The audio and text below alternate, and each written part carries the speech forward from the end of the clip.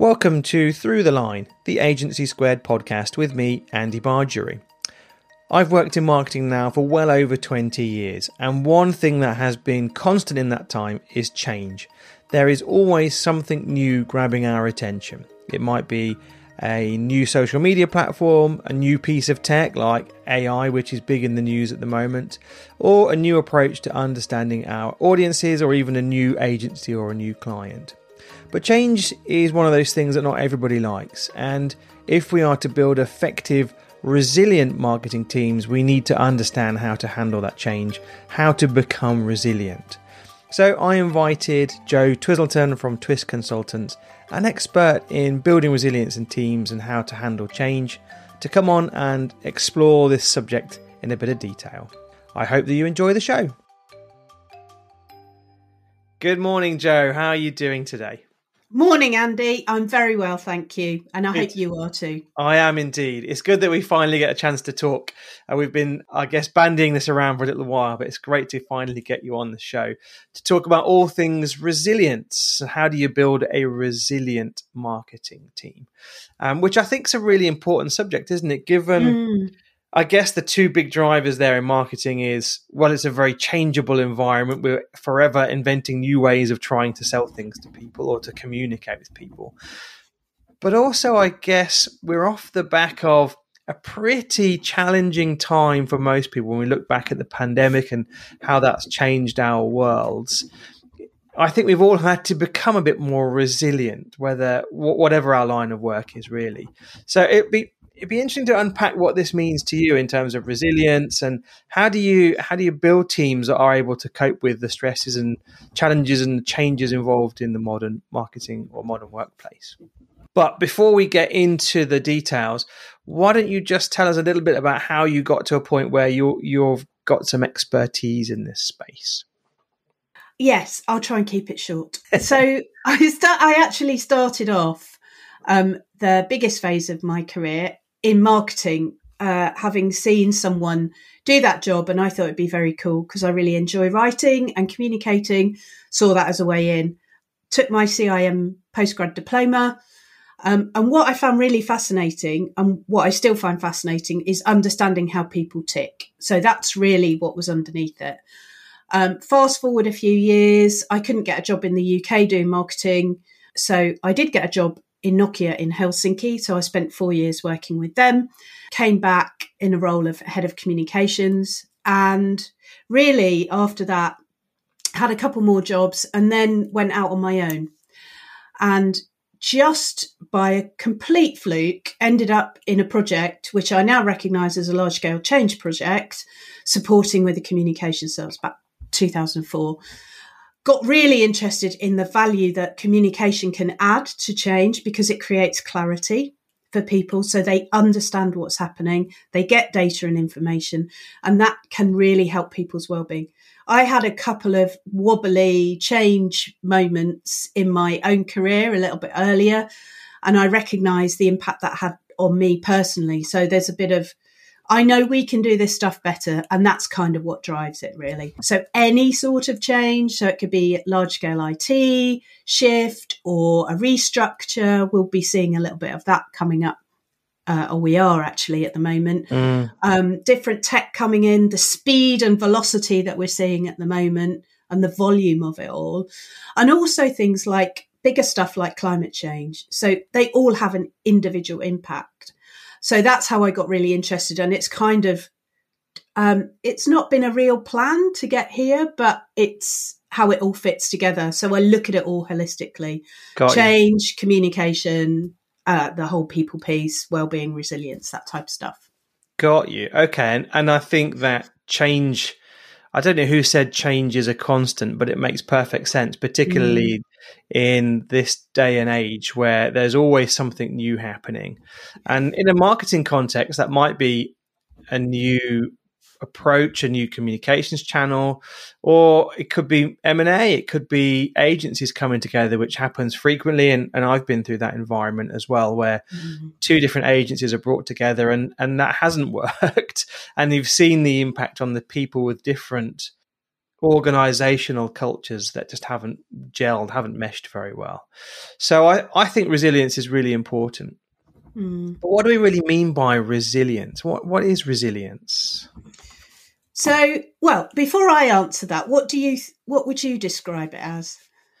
Gosh, you're throwing it back at me. I thought I was going to ask the questions here. What do I think resilience is?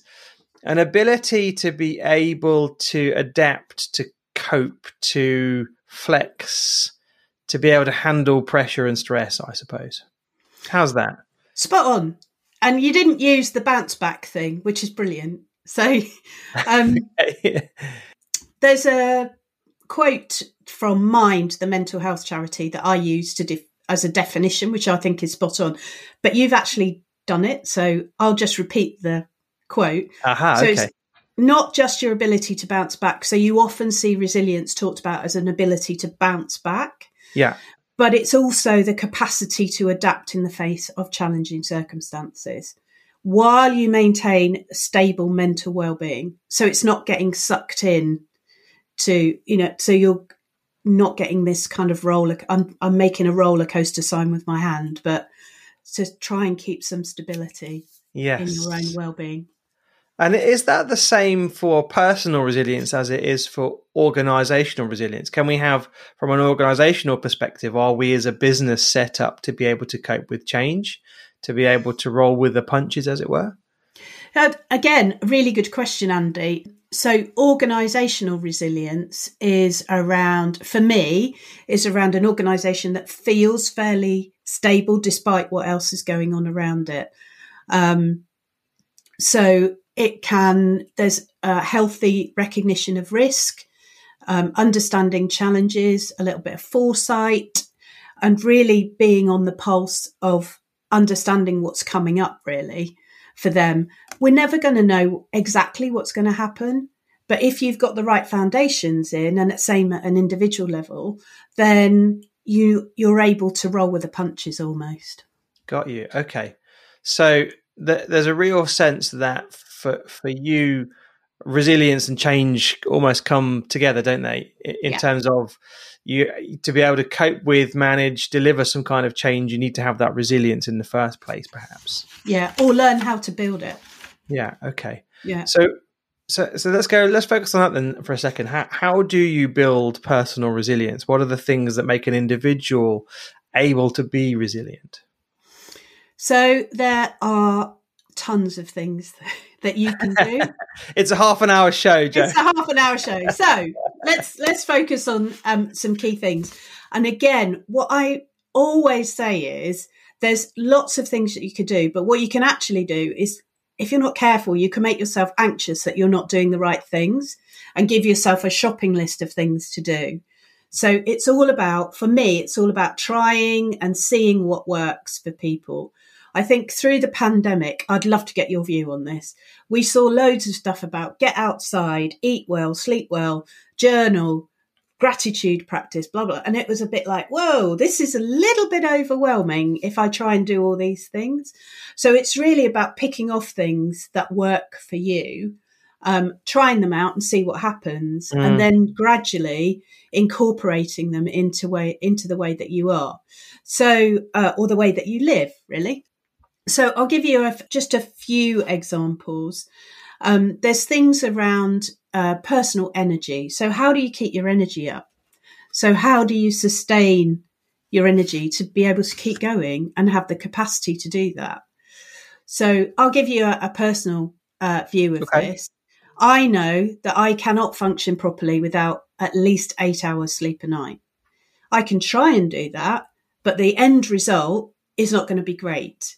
And then what happens if I know that I'm having less sleep over a sustained period of time, I start to get physically ill, and that will be a cold. So I have a cold at the moment. So I know that I've been burning the candle at every candle that you could throw at me. For the last few weeks, I've had quite a busy diary, but I haven't had enough step back time to kind of regroup and then go forward again. So I know that I need enough sleep. I need to eat well. I'm allowed to eat. I kind of give myself permission to eat chocolate.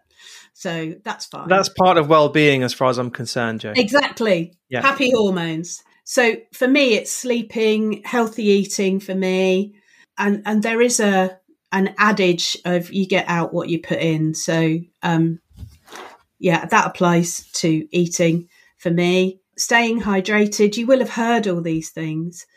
And the biggest one for me, aside from sleep, is connection with nature. So that is a biggie for me. Okay. So during the pandemic, I used to, when we could, I walked every morning. So it would be the thing that we did in our house. When we could go out for a walk, we did.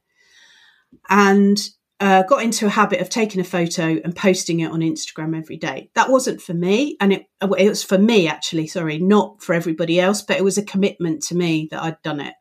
And what that did was really got me in the vein of really noticing what was going on around me, which made me much more mindful of what was going on around me. So I got out of my head a bit, because I found the first few months of the pandemic very stressful, like a lot of other people did. And I found it really calming. That makes a lot of sense. And I think what I'm feeling there is just an awareness of your personal requirements to be able to perform at your best. So you're aware that without sleep, with the wrong food, without that connection to nature, then you'll be able to function, but not to the best of your ability. And I think that that's probably something that comes with experience, I suppose. When you're in your first job, you're pretty young. Don't take this offensively, Joe, please. No, you're absolutely fine. when we're younger, we are a little bit more bomb-proof, and we feel like we can still take on the world, don't we? And I think as you get a bit more experienced, let's put it that way, then you certainly feel it more. It takes longer to recover from exertion. That's it. And I think it's such a good point, Andy. It's the self-awareness that you're able to build as you go through. So if you think of an organisation where that feels like a good organisation, where well-being is high up the list of priorities, individual well-being, there's space to be able to reflect on stuff that's gone well or hasn't gone well. So lessons learned type of activity. Yes. What could I do better? But also being able to fail and fail forward, so that it's okay to make a mistake and you're not terrified that you're going to get told off or hauled over the coals. So that sort of thing. And that really helps you to learn for yourself as well. So you're spot on. It's the more experience you have and the more that you go through those situations, the greater self-awareness I think you have. And it's quite interesting, isn't it? I think you are more resilient generally as a younger person, but you have the better skills to deal with stuff as you get a bit more experienced. Yeah. You've got more physical resources because you can go without sleep for a few more nights, and it doesn't matter if you don't quite eat so well. But as you get more mature, there's a little bit more sensibleness goes on, I think. Yes, the days of several pints of beer on a Friday wrapped up with a kebab at the end of the night are long gone. So that's interesting, isn't it? Being aware of what makes you personally resilient, able to cope with the stresses and strains of everyday life. But let's look at that from an organizational perspective. If I'm running an organization, let's say it's a marketing team of 20 people, or it's a bigger business, or maybe it's an agency, and I'm looking at my team and thinking, the next few months look a bit dicey. The pipeline's looking a bit weak. How are we as a team going to respond and react to this? What are the things that I can do to help the team collectively to build resilience? So there's a few things that spring to mind just as you said that. So the first thing for me would be to have that conversation with them that says this. So that openness and honesty of leadership about having the right conversations. One of the things that I've learned when people get change sprung on them, sometimes you can't tell everybody everything. So, for example, M&A activity or anything that's stock exchange sensitive, you can't tell your teams in advance for obvious reasons. But where there is an opportunity to bring people in, say, for example, the easiest one is new tech. So we've got new tech coming in. If you spring that on people without kind of having some sort of conversation with them about it, explore ways that they can get involved, then you are going to build up resistance before you've even started. So the ability as a leader to be, I don't like to use the word vulnerable, but have an open conversation about, this is where we're going to be. What are you concerned about? This is going to mean this, but have a conversation, because quite often it's a bit like coaching. We've all got answers inside ourselves. So how do we get the opportunity to open that up for people and really give them the space to be able to support it? Because you don't have all the ideas yourself. None of us do. But collectively, you can achieve a lot more. Yes, I was listening to a podcast recently, an interview with Sir Clive Woodward, who used to be the England head coach, and he was talking about his leadership style and how he got the best out of the England team running up to the World Cup final in 2003. And he talks a lot about this idea of teamship, and teamship was their sort of central ethos and culture, and it was about empowering the team to tell him how they wanted him to lead, and how that was a very effective way of, I suppose, galvanizing the team around how do they move forward, how do they make the changes that he needs to see for them to deliver performance. And you can't argue with the result of that, can you? For those that don't support or interested in rugby, that was the result of his work, was England winning the World Cup in 2003, which is fantastic. Yeah. So obviously within a work environment, we see a lot of change, and I referenced it at the start of the the episode, the podcast, that, in marketing, often we see teams brought together, companies go through M&A, agencies are bought and sold, and we see different groups of people having to work together. And there's often a bit of resistance to that. I think part of it is resilience, people not really feeling like they can cope with that sort of change, but also change in itself is something that a lot of people don't like. We like the status quo generally, don't we? We like to feel comfortable, particularly if we're in a comfortable employed pay-as-you-earn role. Yeah. So is communication the key then, do you think, to overcoming that resistance to change? So, there's lots of things. We could talk about this one. I could talk about this one for ages, Andy. So part of the reason that I've learned over the last few years that we resist change is the way that our brains work. So our brains are really kind of survival machines. They're prediction machines. And I've got a great book that I can recommend at the end of the podcast. So really understanding how our brains operate in these sorts of environments is really helpful. So if you imagine our brains, there's an older bit and there's a newer bit. And the newer bit is the prefrontal cortex, which helps us make sense of stuff. The older bit is what's kept us evolving as human beings since we moved out of Neanderthal phase, basically. So if you imagine that you're walking across a savanna, you're back in whenever, millions of years ago or thousands of years ago, and you spot something moving in the grass, what's your reaction going to be? It's either going to be, is that thing trying to eat me, or can I eat it, I would imagine. Yeah. Okay. So that response, that fight, do I need to fight it? Do I need to run? Do I need to stand still and freeze? Is a really old response mechanism that we have in our brains. And if you think that maybe in the last 150 years since the Industrial Revolution started, our lives have changed immeasurably, but our brains haven't caught up. Are we evolving more slowly than the world and everything around us? Yes, and the world that we're creating. So our brain, we're still responding in the same way. So it doesn't define the difference between a threat of somebody not liking me or I might lose my job to that thing moving in the grass. So that's what you get those responses. So sometimes our brain goes into that response when it perceives a threat, which could be, we're going to have a restructure, we're combining with these two teams, oh God, what does that make me feel? Angry, worried, scared, excited, all those emotions. It's a really emotional response. So that's what you're getting when you start that change piece. So for marketeers, particularly, there's so much shifting, but it's really good just to be aware that sometimes we're driven by our brain rather than our logical brain.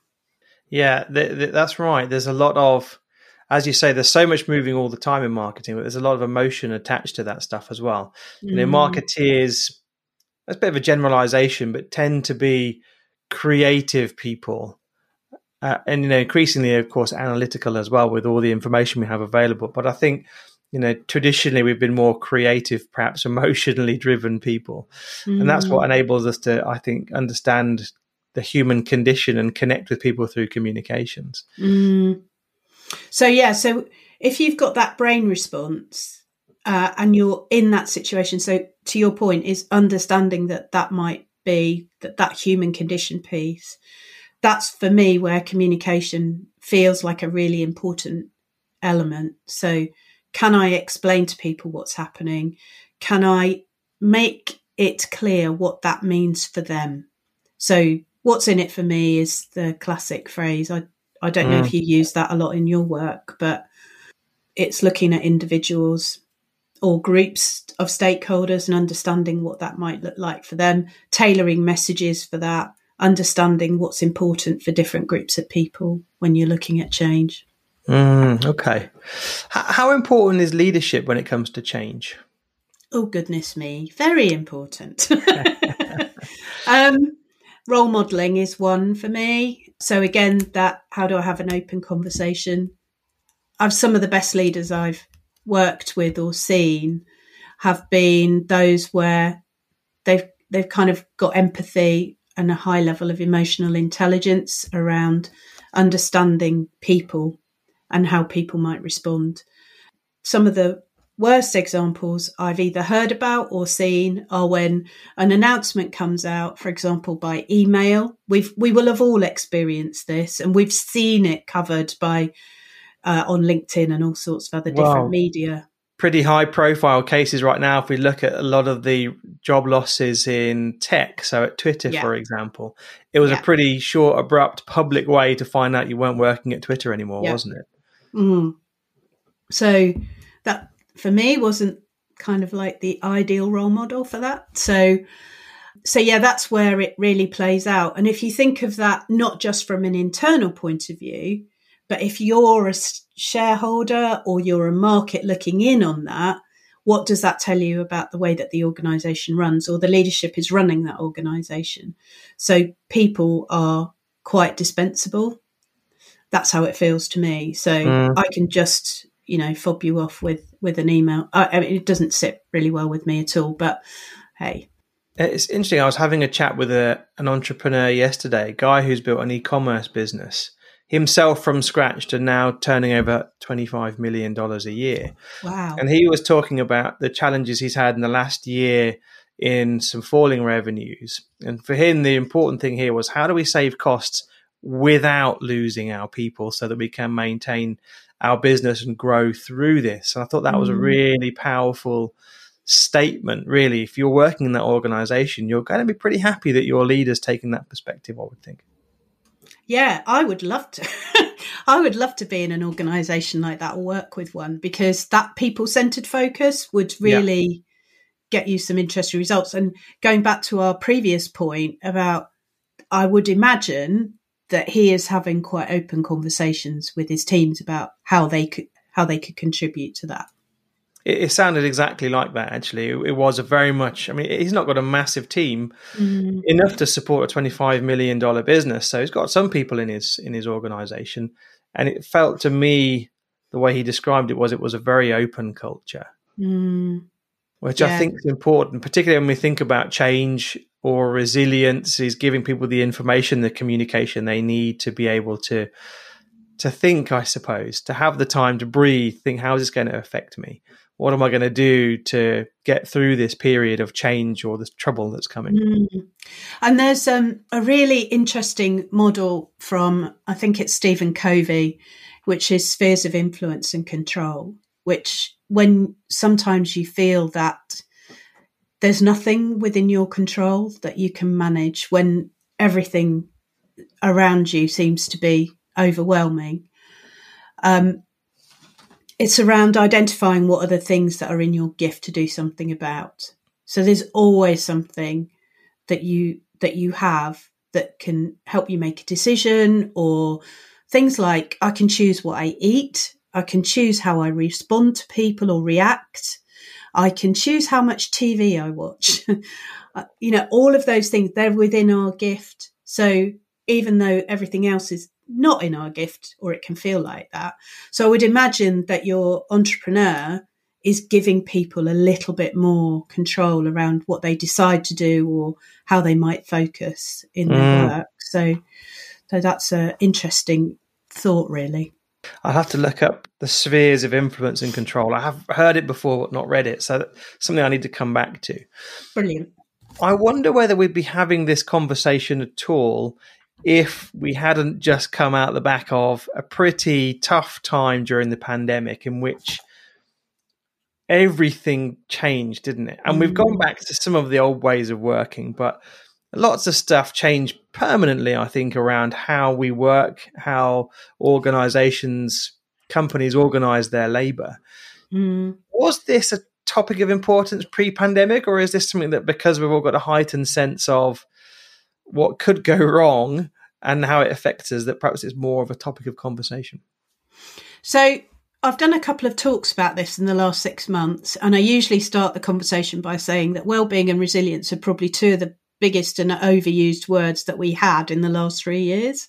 And people have got a bit weary about it. So when I say resilience, I sometimes get a bit of an eye roll, which is fair I promise enough. I haven't rolled my eyes. You haven't at all, no. But so I can completely see why. However, I was talking about this and I was doing talks about resilience before the pandemic. So what I think it's done, it's a really good point, Andy, is I think it's totally put the spotlight on this. And then we've had things like, immediately afterwards, we had the Great Resignation conversation about people having a reevaluation of their working lives. Then we've had quiet quitting, which is, people choosing how much effort they put into their work, discretionary effort, I guess. And then there's all sorts of stuff like, how do we get 50 plus people in the UK? How do we get those back into work? Because a lot of them have left and made career choices. And so it's budget day today here, so hopefully we'll see some ideas from the government on that. This should be very interesting. So, I think it's really put a spotlight on, we've got into a rhythm of this is how we do things, and the pandemic broke that rhythm. So it made us stop and think, and I think that's probably what created that real focus on it. I think you're probably right. It's just heightened our awareness of the importance of certainly personal well-being. Organizational resilience, I think, is very important. And I'm going to be quite optimistic here. I feel like we're due a period of good news, of success, aren't we? It's been, if we're honest, we look back, since the Brexit debate started, it's been a pretty tough time, I would say, in the UK in terms of good news stuff. I think we're overdue some good times coming, and I hope that this current slump is temporary and that we're able to start seeing some growth and good times returning. So do you think then that we're better set up to either survive this hopefully short-term struggles and then grow into the future, now that we're more aware of the needs to focus on well-being, on building resilience, the ability to handle change? I think, if I'm honest, I think it's a moving feast, because the amount of stuff that we're all dealing with, it feels we've always had change. I just mentioned previously the Industrial Revolution, so that's been a huge shift. One of the things that's really, I'll go off slightly on a tangent, but I think one of the positives as well that I've really noticed since the pandemic is people recognizing the importance of relationships with others. So getting together. we're social animals, and we really missed being with other people, apart from the people that we kind of got stuck in our houses with, like who we can't wait to get away from. Who we couldn't get away with. Yes, exactly. And so I think that social piece has really come to the fore as well. And that's a real factor in well-being and resilience, is social relationships. So I think that if we can maintain that, and if we can really look at how we can work closer in community, and not just like local community, but how we can work together in organisations, in community, and really build on that human connection piece, while at the same time we've got AI going stratospheric over this side, we are still human beings, and we get so much from that connection. So, I agree with that wholeheartedly. And one of the real negative consequences of the pandemic is we have, certainly in I suppose, white collar working, we have an army of young people that are new to the world of work, who for them the norm is working on their own, working remotely, getting stuff done, working over Teams and Zoom and things. And I think that's a ticking time bomb, because those people aren't getting, as well as we might have done, the learning experiences, the network building, the community that comes from being in the same space with people on a regular basis. Yeah. And I fear that might be a challenge for us in the future.